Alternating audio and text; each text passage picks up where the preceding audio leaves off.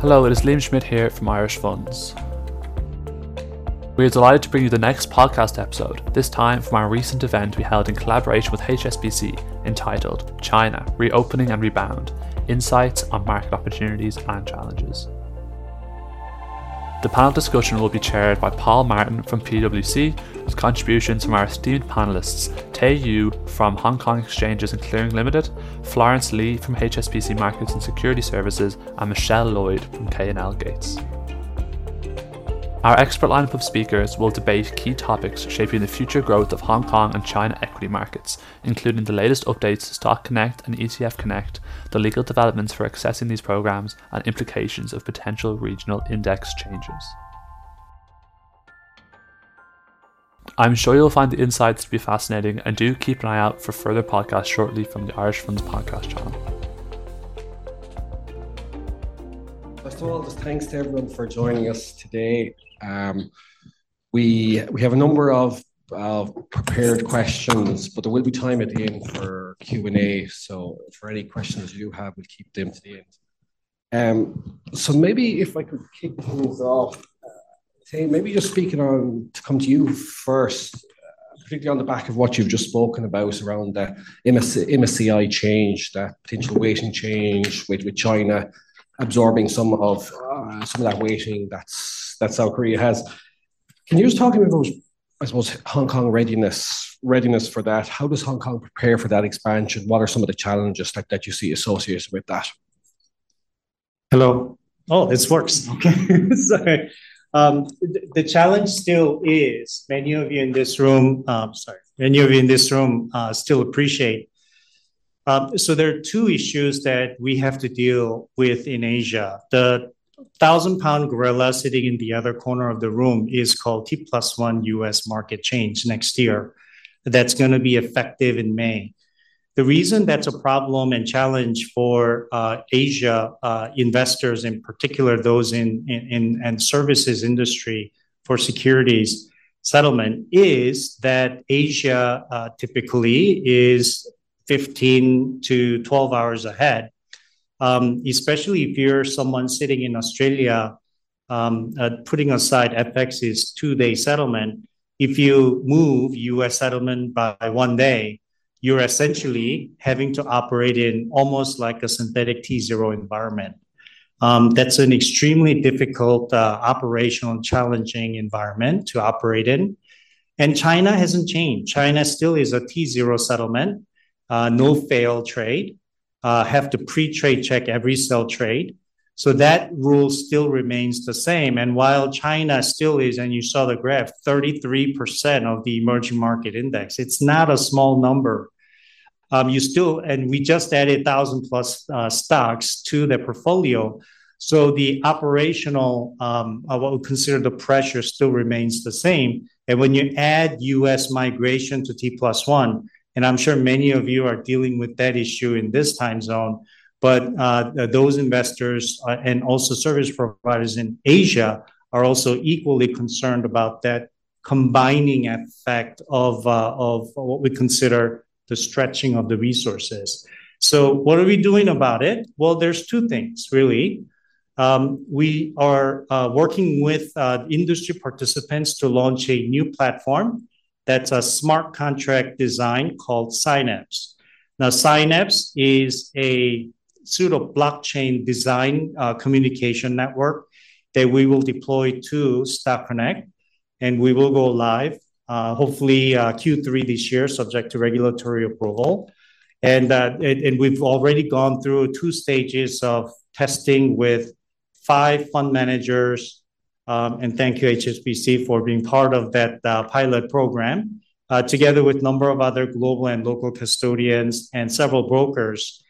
And what this does is that for the first time in industry history, you will get a real-time trade confirmation and affirmation messaging through a smart contract network layer. And this works beautifully. We've gone through now, it took us about 3.5 years to build it. Now, many of you have heard the situation that developed from Australia Stock Exchange where they had to basically decommission, unfortunately, a blockchain project that was supposed to replace their entire clearing system.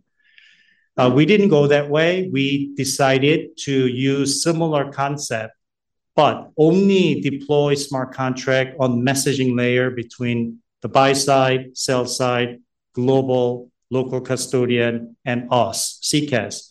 So what will happen is in real time, everyone in that network, rather than relying on sequence-based messaging protocol where confirmation and affirmation has to be replicated by each of the party, everyone can confirm and affirm in real-time basis with one golden source, the fund manager who creates the instruction and who reaffirms the settlement instruction once it's done. And the other side of the golden source, which is us, once we are able to match both sell side and custodial trade, confirmation and settlement, we're able to send that confirmation message out in real time.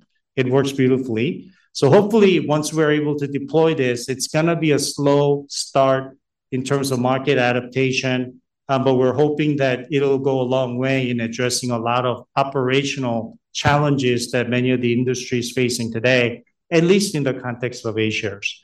Some of the participants are saying if this is able to be successfully adapted for A-shares, that means it allows operational resources to be allocated to deal with the US market issues rather than having to juggle both at the same time. So we're hoping that it'll go a long way in helping resolving some of those operational challenges. The other item that we're also working on is really around the regulatory challenges and enhancements that we continue to have to make. It's important that while Stock Connect being successful as it is, we still have a long way to go in terms of addressing the market needs to be able to operate much more cost efficiently. So features such as block trading is missing. And block trading is important because for ETF investors globally, many of them only use block trading. So they're unable to use Connect program today to invest in northbound ETF Connect that's offered to investors. So these are the enhancements that we're going to have to make. Stop borrow lending, we still have to enhance the eligibility and rules to allow agent lending to be allowed. Right now, agent lending in Stock Connect is not allowed. Hence, there's no stop borrow lending. Hence, there's no short selling. While the rule allows it, that agent lending eligibility is not in there. So we're trying to improve that. Holiday trading, dare I say, we added 1 day, but we're still closed when China is open, when Hong Kong is on holiday. And that's a challenge for us because that adds additional counterparty risk, that adds cost to the industry. And it's a challenge for us because when it's Good Friday and Easter Monday, we have to tell the bankers to come to work in Hong Kong, whereas China is fully open. So we haven't really got our arms around as to how to resolve that. But obviously there are different opportunities that we're looking at, such as there's a Greater Bay Area initiative, which many of you may have heard. In Greater Bay Area initiative is where Hong Kong, Guangdong province, which is just north of Hong Kong area, is economically tied so that the banking system as well as the investment system can be worked in unison. This is a big project that China and Hong Kong is currently working on. And if theory is correct, if Hong Kong and Greater Bay Area Chinese mainland banks in Shenzhen and Guangzhou and that area can have a same banking payment cycle, then the theory is we at Hong Kong Exchange don't necessarily have to rely on Hong Kong settlement banks. Perhaps we could rely on HSBC China, for example, in Shenzhen or in Guangzhou, to rely on the payment settlement obligation to China Clear. So these are some of the ideas that we're looking into. So stay tuned on those 3 enhancements. Great. Thanks, Tae. Obviously, lots happening there. Florence, can I bring you in on some of that? What's your view and your perspective? I think I quite agree on most of the part of what Tae say. As a custodian bank, I think the whole industry sometimes quite struggle about the cutoff time for China market. And this is important because in the custodian chain, we have the global custodian, the local custodian. Each they pay their part for getting the settlement in the right time. But I think the industry has done quite a lot to improve it. However, on facing a T0 market like China, it's still very challenging. And then the P-funding is also painful for most of the fund manager. I'm very glad the stock exchange and then from the whole industry, we play a very important part to get this finally. Hopefully that this blockchain is working for us and then bring new light to it. Also, another thing that is we keep on hearing from the investor or fund manager about the current Stock Connect is very successful, Bond Connect is very successful, but still we hear the key ask from foreign investor, what about the IPO? And then I think this is always my 1,000,000 question hearing from my client. And then IPO is one of the things that is a lot of international investor wish to see in Stock Connect. At the moment, you can only participate if you have a QFII license. And the second thing is about the allocation. So some of my clients, they have the QFII and enjoy the IPO, but still the allocation to foreign investors is still very limited, and then which is not ideal as well. I think to improve that, it will be getting the China market more attractive to the fund manager and also to international investors. Great. Thanks so much, Florence. Michelle, I might bring you in and maybe to bring this back to home. Can you maybe just give us your view and perspective on what this means for Irish funds and for fund managers, what impact some of these changes will have? Yeah, thanks so much, Paul. Is that working now? Okay. Thank you. So just even coming back to the MSCI Emerging Market Index point, and if South Korea is reclassified as developed market, there's a 1-year lead time. So it'll go on a watch list. So it'll be announced that this year it will go on a watch list for 1 year. So we'll have 1 year to prepare for the potential of reclassification of China. And then we'll hopefully know in advance as well what percentage will be allocated to China. So fund managers should have some time to understand how benchmarks will be reclassified. You know, as Tae and Florence have both said, if you're an ETF manager and you're tracking that index, that's obviously going to impact you. If you're a mutual fund manager and you're using the index as a benchmark, it's also going to impact you.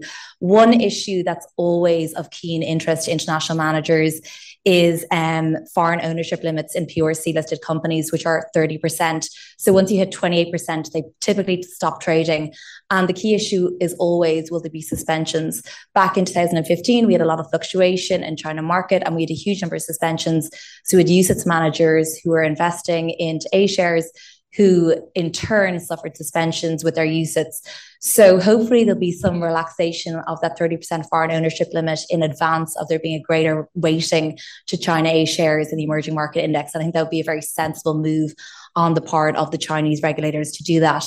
In terms of being, you know, a fund manager to an Irish fund and what you need to do, you'd have to look at your prospectus, your risk disclosures, your investment objectives and policies to make sure they properly reflect what's happening within the index. So you should stress test your portfolio with your custodian.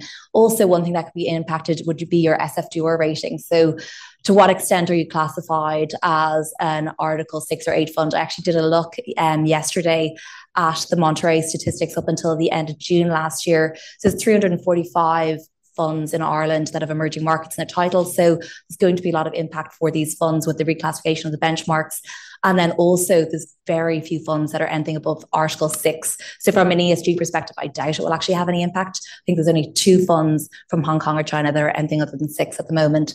So yeah, it'll be an exercise of kind of waiting to see, but you will have a 1-year lead time. So I think overall though, a very positive development for markets internationally to kind of better understand China markets and exposure to A shares. Great. Maybe I also add one more point that is on this MSCI classification. I think we remember the first time when China is adding to MSCI, there's a concerted effort in the market that we do a lot of investor educations. But at that time, I would call that 1.0, that is the MSCI, including China, because we are talking about something very basic from China 101 and how to set up the access scheme. I remember at that time, we've been very busy around the world to promoting this MSCI going to include China. So now when we're talking about Korea, we'll be moving out from the EM index, and then who will be possibly, it will be a major share between China and India. I think we have to do the investor education again. Although China now is been known by most investors, but I think this 2.0 of investor education is no longer like what we taught in about 6 or 7 years ago. We need to talk more like what Tae has been giving to us. That is the latest, the technology, and also what about the economy as well. Why China is still entitled to this weighting? We have to look at the economy side, the second largest economy in the world. And then what is their driver? For example, the new economy, like the EV, and also quite a lot of the sustainability shares in China.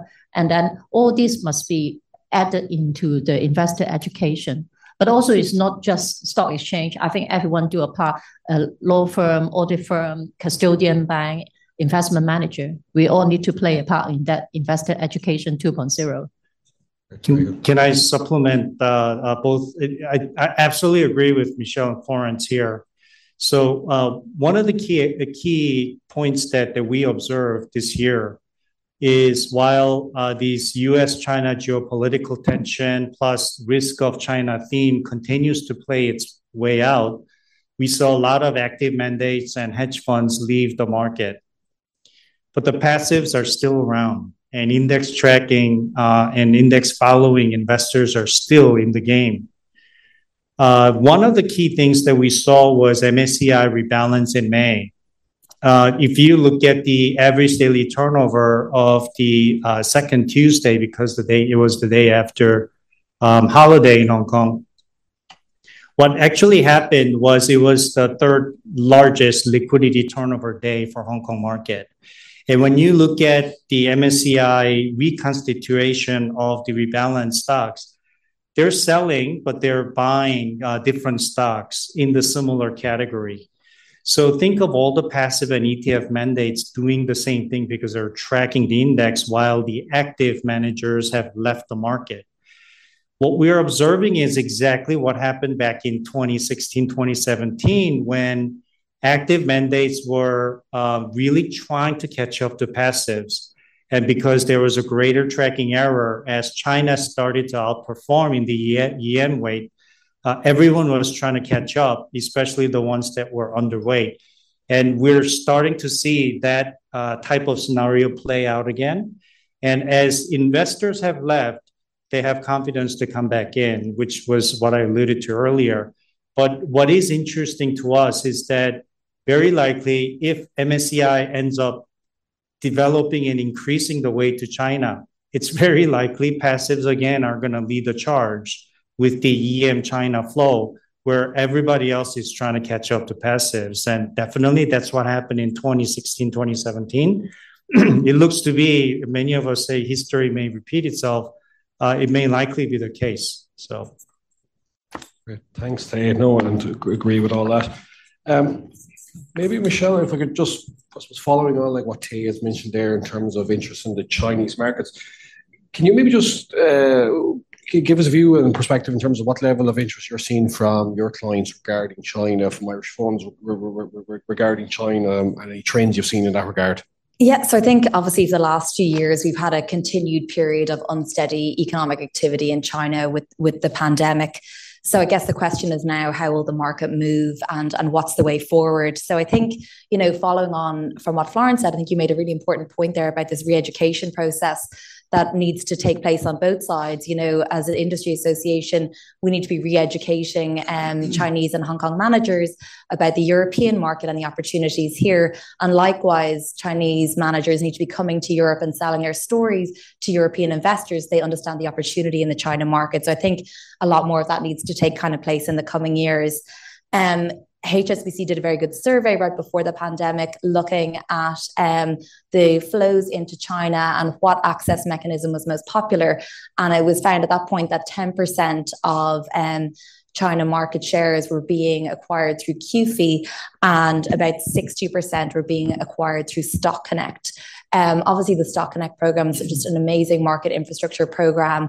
And the fact that in particular you can custody offshore is still very attractive for international asset managers. Also, the fact there's no repatriation issues as well has been another key factor. And as Tae Yoo alluded to there with Bond Connect and the redemptions you've seen, we know that will act smoothly. So in terms of looking forward, and what trends do I think we'll see ahead? I think we'll still continue to see the Connect programs as being the main access mechanism ahead of QFII. I still think from an international manager perspective, they're more user-friendly and they're easier to navigate. I still think we'll see some more international managers going to Shanghai and setting up offices there. We've seen so many managers, since the change of the foreign ownership rules and asset managers in China going into Shanghai and setting up there. We saw BlackRock in June 2021 getting the first retail mutual fund license in China as an international manager. And they got that on August 30. They raised 6.68 billion won, or just under $1 billion in 1 week when they launched their first retail product there. So is there an opportunity in China domestic market for international managers? Yes, there is. Neuberger, Berman, and Fidelity have followed suit and gotten their retail licenses since then. So I think we'll see that trend continue as well for sure. The other trend I think we'll see is for international managers, they're still looking at distribution, and obviously everyone's quite fee sensitive at the moment. So thinking, how can I achieve the most scale with my investment product? And if, for example, I have a UCITS, how is there any mechanism to sell that into China or to gain access to that retail China market? I once ever did a securitization of a UCITS to sell it in China, and I would not recommend it. One thing I'm seeing at the moment, and I've had a few queries from, is one thing Tae just mentioned there as well, which is Guangdong province and that Greater Bay Area. There is an initiative called Wealth Management Connect, which covers that market of 70 million people. And we've seen Irish UCITS acting as a kind of a master fund, so domestic Hong Kong funds that are able to access that program and that 70 million population investing into a Hong Kong SFC regulated fund, which can then feed into a UCITS. That UCITS has to be SFC registered. So we still see that trend as well emerge. And I think, again, achieving scale with your UCITS product makes sense. So looking at those access mechanisms and where you can find traction is a great example of how, the UCITS provides such a great distribution opportunity. Great, thanks, Michelle. Florence, I might bring you in on some of that, and particularly maybe from a custodian perspective, like we're hearing obviously the increased interest in China and Chinese markets from Irish funds. Can you speak about maybe the custodial network in terms of how that will help Irish funds looking for selling into those markets? Yeah. I think apart from that, maybe I want to share some observation. So John mentioned about 5 weeks ago, I actually in the same room doing another event. But then after that, I actually traveled to China for almost 2 to 3 weeks time. And then I've been and also joining a few major conference. So there's quite good opportunity for me to directly interacting with the China counterparties. For example, I talked to some of the key fund manager in China. And one thing is very important, that is we think that, okay, I think in the market in general, maybe Tae also see observe the data that is, this is very generic, but I want to make a comment, yes, both the US and the European investor or fund manager currently is quite underweight the China market, particularly the active fund manager. And then but when I talk to the Chinese fund manager, they still see Europe is one of their key destinations. They need to promote their products. They want to participate in this fund market. Of course, the UCITS brand is very important for them. Thanks to people like Pat and also our Luxembourg friends, they have been doing quite a lot of work in the past decade to educate about the UCITS brands and the fund industry in Europe. And I think Chinese fund manager well aware of this, and then they still see Europe is a very important destination. I think it's because the last few years of the lockdown, they cannot come over to do any business activity. I expecting second half of the year, there will be more and fund manager. They will still see Europe will be an important part. They have to come over for business. Also, you see on the news headline that is about China and Middle East. And you see it's been all over the place on the media. And then Hong Kong Stock Exchange has been playing a very integral part, a very crucial part in promoting that corridor as well. But I think overall that is still under development, but very good potential between China and Middle East. However, the fund industry in here, Chinese fund manager will still see Europe will be a very important part. I think in the Middle East, it will be more driven by the sovereign wealth investor or the public investor. But here is more for the mass market in the fund industry. Great. Thanks, Florence. Michelle, I might bring you back in. I suppose as we see this growth, obviously regulation is a really important aspect of all of this. Can you maybe talk to us about if there's been any updates in terms of the central bank's approach to China in terms of accessing Chinese markets? Yeah, I think first we need to take a look back at what happened initially when Stock Connect first was announced and evolved. So in November 2014, Stock Connect was introduced. And at that point, we had to pause from an Irish funds perspective and say, what is this market access program and how does it work? And what followed was an 8-month engagement between the Hong Kong Stock Exchange, Irish Funds as an Industry Association, the Central Bank of Ireland, and the Chinese regulators. And I have to really commend both Irish Funds as an Industry Association and in particular then the exchange for its engagement and ensuring that, UCITS and AIFs domiciled in Ireland could gain access to that program. But that 8-month education process was actually crucial for China's education around UCITS and how they work and the issues that international managers are facing when they want to gain access to this program. So that process was actually crucial for all the developments that have happened since then. So in July 2015, finally, Central Bank of Ireland gave the green light to UCITS and AIFs to access that program. And essentially, the onus was basically placed on the depository to ensure that they can have custody and complete custody from a sub-custodial perspective over the shares, especially as there's a dual CSD model in place within the program. So the onus was placed on the custodian to sign off on that, and the custodians did get comfortable by placing the local brokers within their sub-custodial network. So solutions were found, but it took time. But that engagement has proved to be so useful from an entire global market perspective, and it was driven by the Central Bank of Ireland and Irish Funds as an industry association. And because of that, we now have real-time DVP, we have special segregated accounts in the exchange. So I have to actually stop and commend the Central Bank of Ireland for that engagement at the time, whereas at the time it was rather frustrating and our clients were like, why can't we access this now? But as a consequence, we've had a number of enhancements to the programs, which have actually benefited everyone globally. So since then, there's been very little amendment to the central bank's Q&As on the Connect programs. They basically remain as is in terms of access. So I think the main thing from my perspective is that there is now kind of a direct dialogue between the exchange, the central bank, and Irish Funds as an industry association on these matters, and that we also know that when new initiatives come out, the central bank and the exchange will engage in this. Indeed, when Bond Connect came out, immediately the exchange formed a UCITS working group in Hong Kong to ensure that all matters would be addressed. So I think the engagement is there and it's excellent. So I think the central bank welcomes seeing these new initiatives come out and the engagement going forward on it. Yeah, just to supplement that, obviously, Swap Connect, which I shared with all of you, is a new Connect initiative. So this will be updated and shared with the central bank officials. Swap Connect is slightly different animal because it is derivatives. It is a mandatory OTC clear product, being an interest rate swap market onshore. But the good news is that Hong Kong Exchange OTC Clear, which is similar concept to CCAS on Stock Connect, and then connecting to onshore Shanghai Clearinghouse, which is a similar concept to China Clear on Stock Connect. It's a CCP to CCP linkage in OTC Clear, mandatory clear product. Both CCPs are ESMA Tier 1, third country recognized. Shanghai no mirror issues. The Shanghai got approved in November last year. Finally, Hong Kong has been approved for many, many years. So that allows a number of different regulatory questions and concerns. Everything that we do on Swap Connect has to be applicable and complied under the ESMA EMIR requirements. So we're in good standing there. So hopefully no issues. There's also a little side story when we're developing the Swap Connect in the past year or so. And then one of the interesting thing I think is we accumulate so many years of the experience in the industry for every party work together.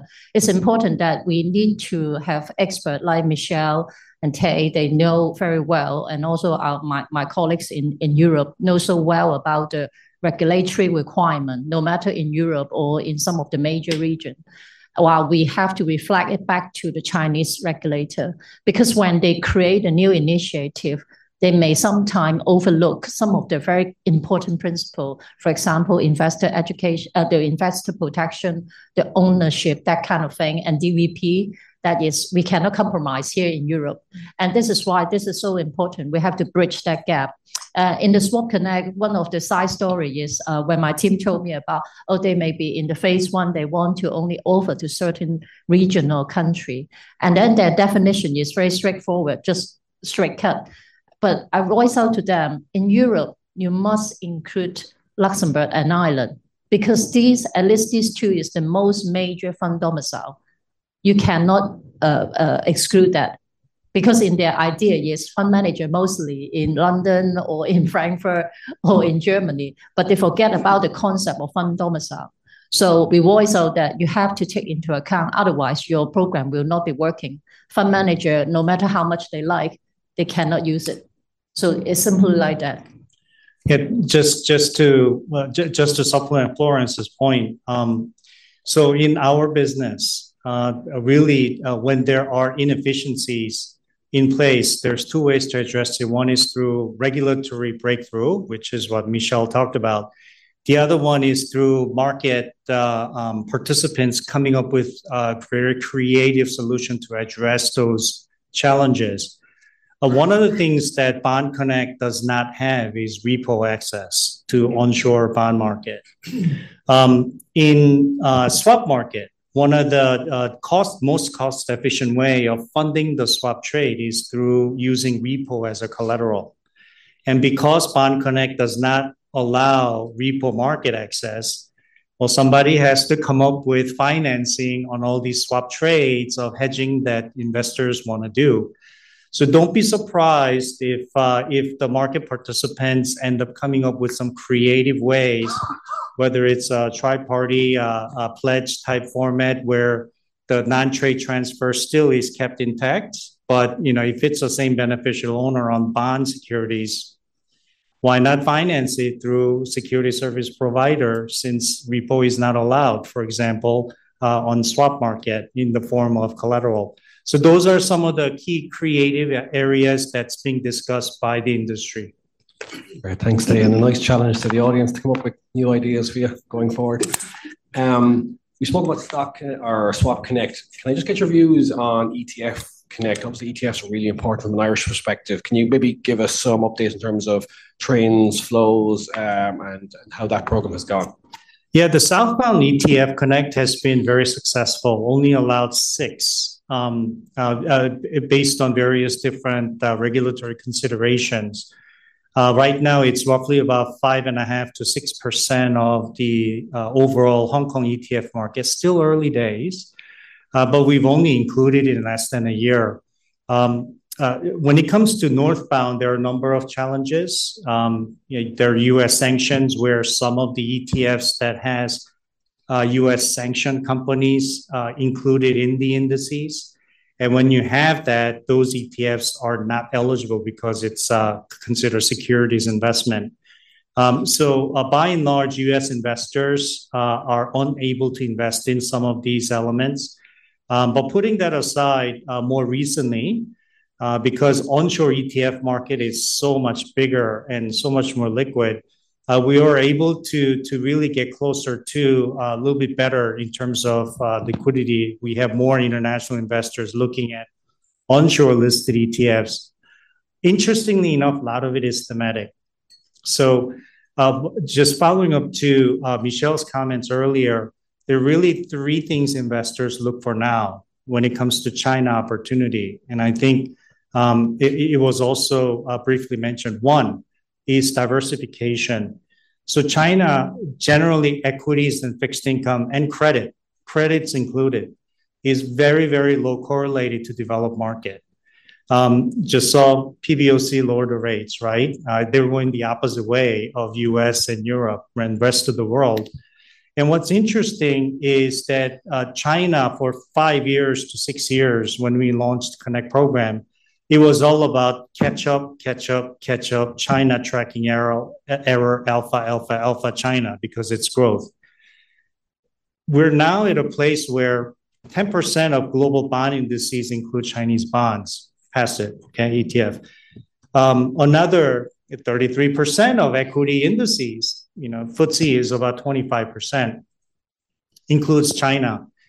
So if you're an asset owner, you now have China exposure on both fixed income and equities if you're allocating to passive mandates, right? So then you now have to think about, how do I balance my China exposure between fixed income and equities? And how does that correlate to my exposure rest of the world, including developed market? So an interesting development came out. Remember, many of you, the banking incident in US called SVB? Yeah, we all remember that. So when SVB incident happened in the US, if you look at, so what you have to do, you look at the credit market. And if you look at the US corporate credit, I mean, it was literally minus 10 to 12% investment grade. And if you look at the developed market credit, also minus 10, 12% during the period of volatility. If you look at emerging market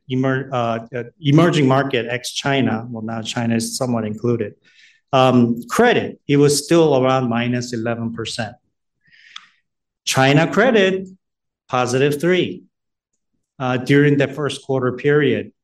So when you start to look at allocation in terms of how much are you really exposed to volatility and liquidity incident, you cannot underestimate reallocation to China. And this is starting to play out. This was Michelle's point earlier.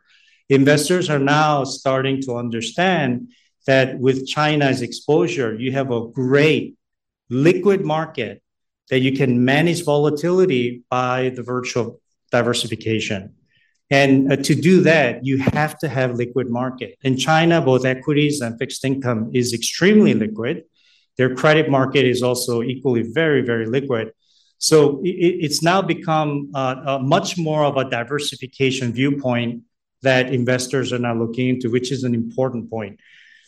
Yeah, the risk off is there, the sanction is there, geopolitics is there, but you cannot change the numbers. The number speaks for itself. When the rest of the world is down double digit, China is up single digit. If you hedge your allocation balanced very nicely with China, you're managing your volatility much better than otherwise. So, great, thanks, Tae. Michelle, maybe just get your view, given the importance of ETFs in the Irish market, indeed the global market. Following on from what Tae has outlined there, do you see a place for Irish ETFs in the ETF program? I would hope so. So if you look at obviously the Irish market, we have 67% of all European ETFs domiciled in Ireland. Then we look at the ETF Connect program between Hong Kong and China. And really what we'd love to see would be Irish ETFs having a place in that southbound ETF program. So mainland Chinese investors can invest in Irish ETFs via that southbound line. As Tae said, at the moment, there's only 6 ETFs in Hong Kong that are being allowed access on that southbound channel. So that liquidity pool is obviously very limited and small. If you look at the eligibility criteria to actually be allowed to access that, you have to be primarily regulated by the SFC in Hong Kong. So it's for Hong Kong domestic ETFs at the moment. Over time, how could Irish ETFs gain access to that? Well, I think the first step may be Ireland having a mutual recognition of funds program with Hong Kong. I'd like to see Irish ETFs being included in that as well. That process has begun with the Central Bank of Ireland and the SFC, but it hasn't completed. So if there was that mutual recognition of funds program, it would give Irish ETFs a quicker and easier access point to registering their funds with the SFC in Hong Kong. And then hopefully over time, if there's a relaxation of those rules in terms of, which ETFs can gain access to those, hopefully if you've got your second regulatory body is the SFC rather than primary, you could then be permitted to list in Hong Kong and be part of that program. I mean, that would again be an amazing opportunity for Irish ETFs if that was ever be allowed to happen. But do you think, is that, the Hong Kong SFC is obviously protectionist, it's trying to promote domestic ETFs. Do you ever see a place for Irish UCITS in that ETF? I mean, there's limited liquidity in Hong Kong, though, for ETFs. So what do you think, Florence? I think the Wealth Management Connect is launched last year, but it's in an unfortunate timing, I would say that, because that is during the very strict lockdown of China. And then even some of it's only offered to the investor. It could be a retail investor that is in the Greater Bay Area. The 11 cities all come together with Hong Kong and Macau plus 9 cities in the region. And this is usual. All this kind of new initiative, China usually roll out in the most plain vanilla manner. So it means that the products are not attractive at all, I dare to say, because it's so basic. And the risk profile is almost too very, very low. And then, but I think the industry all agree that this is a very important steps to let the domestic Chinese investor to enjoy about diversification. They can enjoy those very professional wealth management products that will be offered through Hong Kong. And then I think there's a lobbying going on now.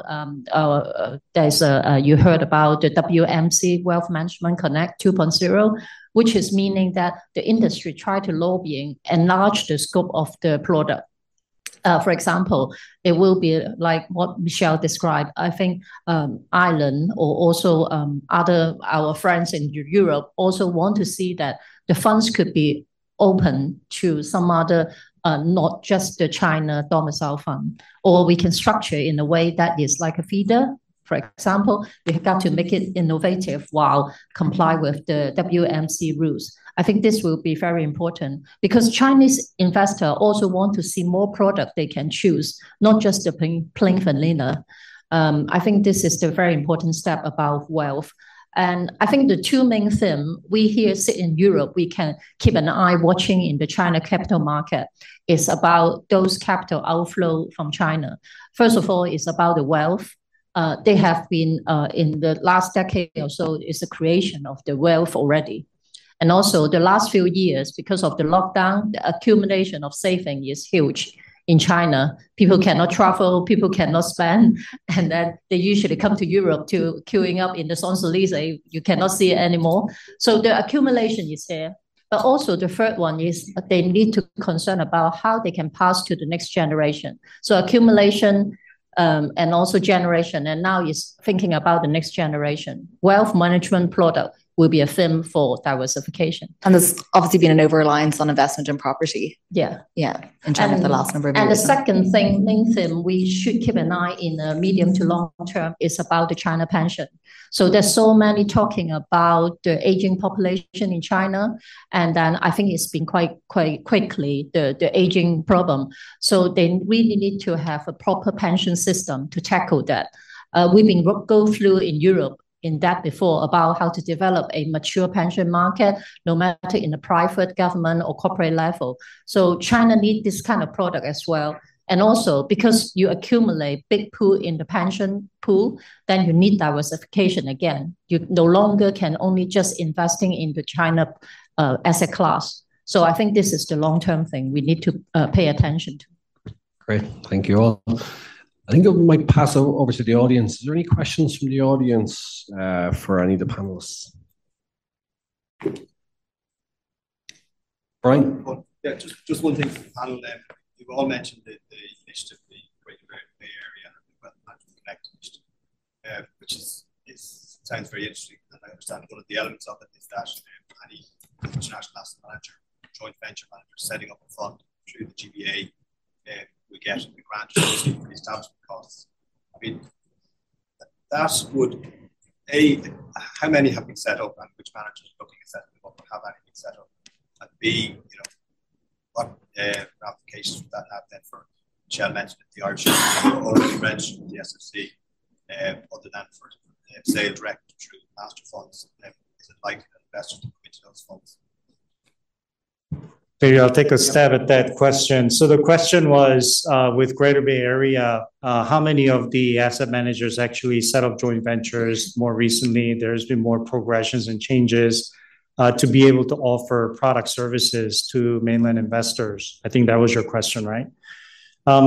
So it's something interesting changed in the last 3 years. So through WFOE, which is the de facto Chinese regulatory requirement for foreign companies to have business licenses onshore, you can either have joint venture where you needed to find a Chinese partner to have a majority stake, 51% minimum. And Michelle, correct me if I'm wrong there, but that has now changed to the point where the regulatory restriction got lifted. And as a result of that, we're observing many of the asset managers that used to have a joint venture WFOE license now having a majority ownership. The most recent one that I remember is Morgan Stanley Asset Management. They were partnered with a domestic onshore asset manager, and basically they bought out the remainder of the stake. Now they're the 99% owner, if I'm not mistaken, of that particular license. BlackRock did theirs a couple of years back.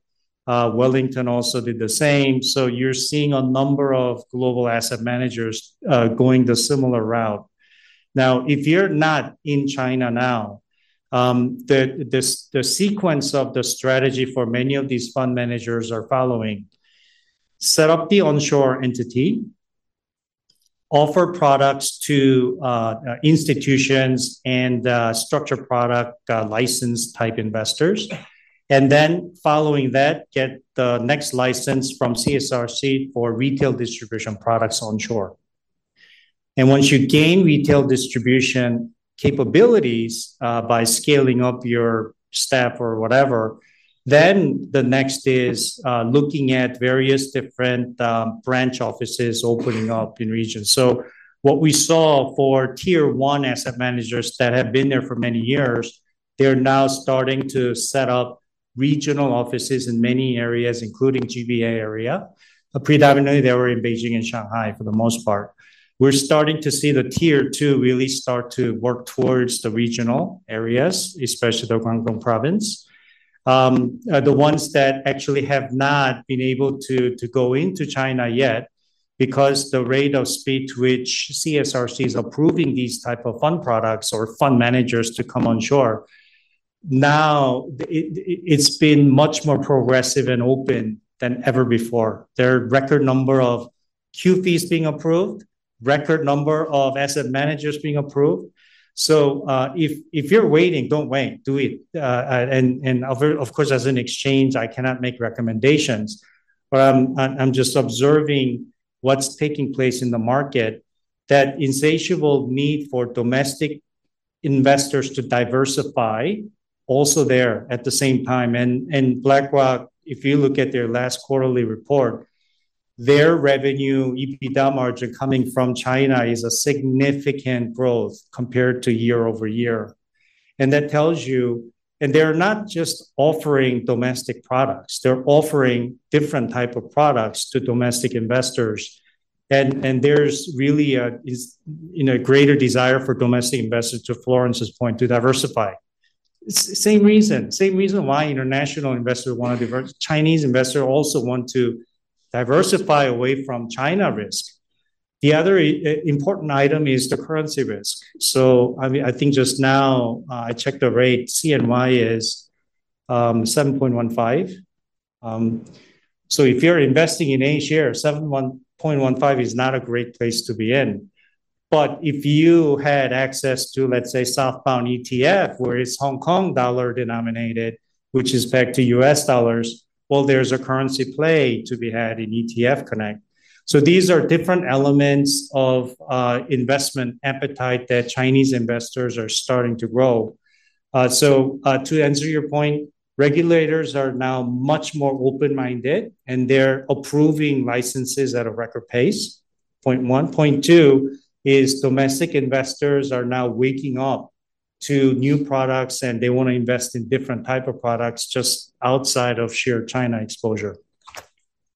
Great. Thanks, Tae. Any other questions?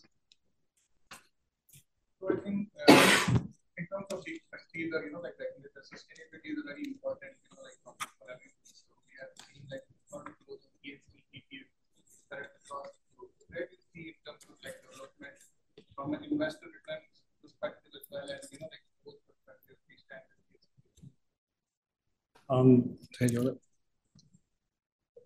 After this session, just remind me I'm buying you lunch, because you brought us something that I really have been wanting to address this crowd. So ESG is an extremely important initiative for China and Asia. I'll tell you why. We talked about pension schemes that Florence mentioned. If you look at China government's 14th five-year plan, one of the easiest things to read about China is to look at their government plan. And it's written in Chinese, but there are English translations out there. 3 of the top initiatives are addressing needs of aging population. That's 1. 2 is by year 2026, they want to achieve carbon neutrality, in particular with carbon emissions. 3 is their technology advancement. Just to give you some sample size on the aging population, we changed our IPO rules to allow pre-profit healthcare sector companies to list with us. We're now the second largest healthcare equity market in the world behind NASDAQ. We've had over 155 biotech companies list with. These are all Chinese companies.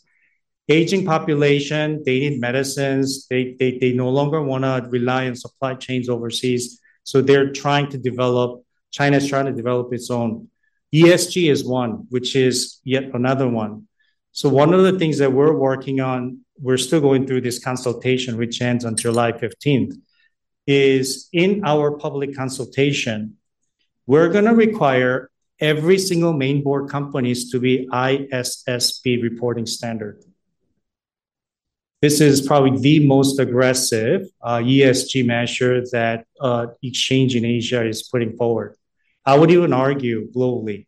So every single listed company is 1,800 plus companies, okay? Of which, some of 256 of them are gems, so that doesn't count.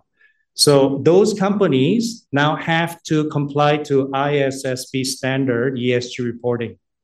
Now, if you're listed company, Chinese companies over there, you can only imagine what that really means to them. A lot of education, a lot of understanding on what that really means. But SFC put that forward working with us because of the importance of mainland's direction towards carbon neutrality and the seriousness of it. And that we're basically making it into a compliance requirement for listed companies to be European ISSB standard on all of its reportings. So no more greenwashing. There's all kinds of greenwashing going on. We're trying to address some of those issues. And we're hoping that some of these really strong stands that we're putting forward, we're able to help accelerate that ESG development in Asia time zone. So stay tuned on that one. There will be transitional period. Probably it'll take about a year, but the effective date we already put out in consultation is July next year. So at the moment, there's only 5 Chinese managers with funds that are Article 8. Everything else is Article 6. And the reason is availability of data on their underlying portfolio. So hopefully this solves that, and then we see more Chinese funds that are ESG compliant. Great. Well, given the time we're at, just wrap up and just a couple of thank yous for myself. First of all, thank you to my panelists, particularly to Tae and Flo, who flew in for this event. I thought that was a really excellent panel. I think there's so much happening out there. And I think it really highlights certainly the theme that kept coming through from a lot of questions and responses was around the education piece. Like there's a really important education piece needed across all market participants, and that's a two-way education flow. So I think seminars and sessions like this, I think, are really important, and hopefully we'll see more of these continue into the future. Can I also thank John and your team here at HSBC for hosting us today? Beautiful venue, beautiful morning, weather held up. Sunny Dublin. Sunny Dublin, yeah. We were actually surprised to see some rain in Dublin. We haven't had it for a few weeks. Pat, David, and your team in Irish Funds, we really appreciate your supporting the event. And Pat, thank you for your comments this morning. Thought they were very on topic and team. And David, thanks to you. You were the driving force behind this in terms of getting this event together. So we do really appreciate. We really appreciate everyone attending the event today. A copy of Tae's slides will be available to those who have attended today. So again, we look forward to seeing you all at an event soon. Thank you all.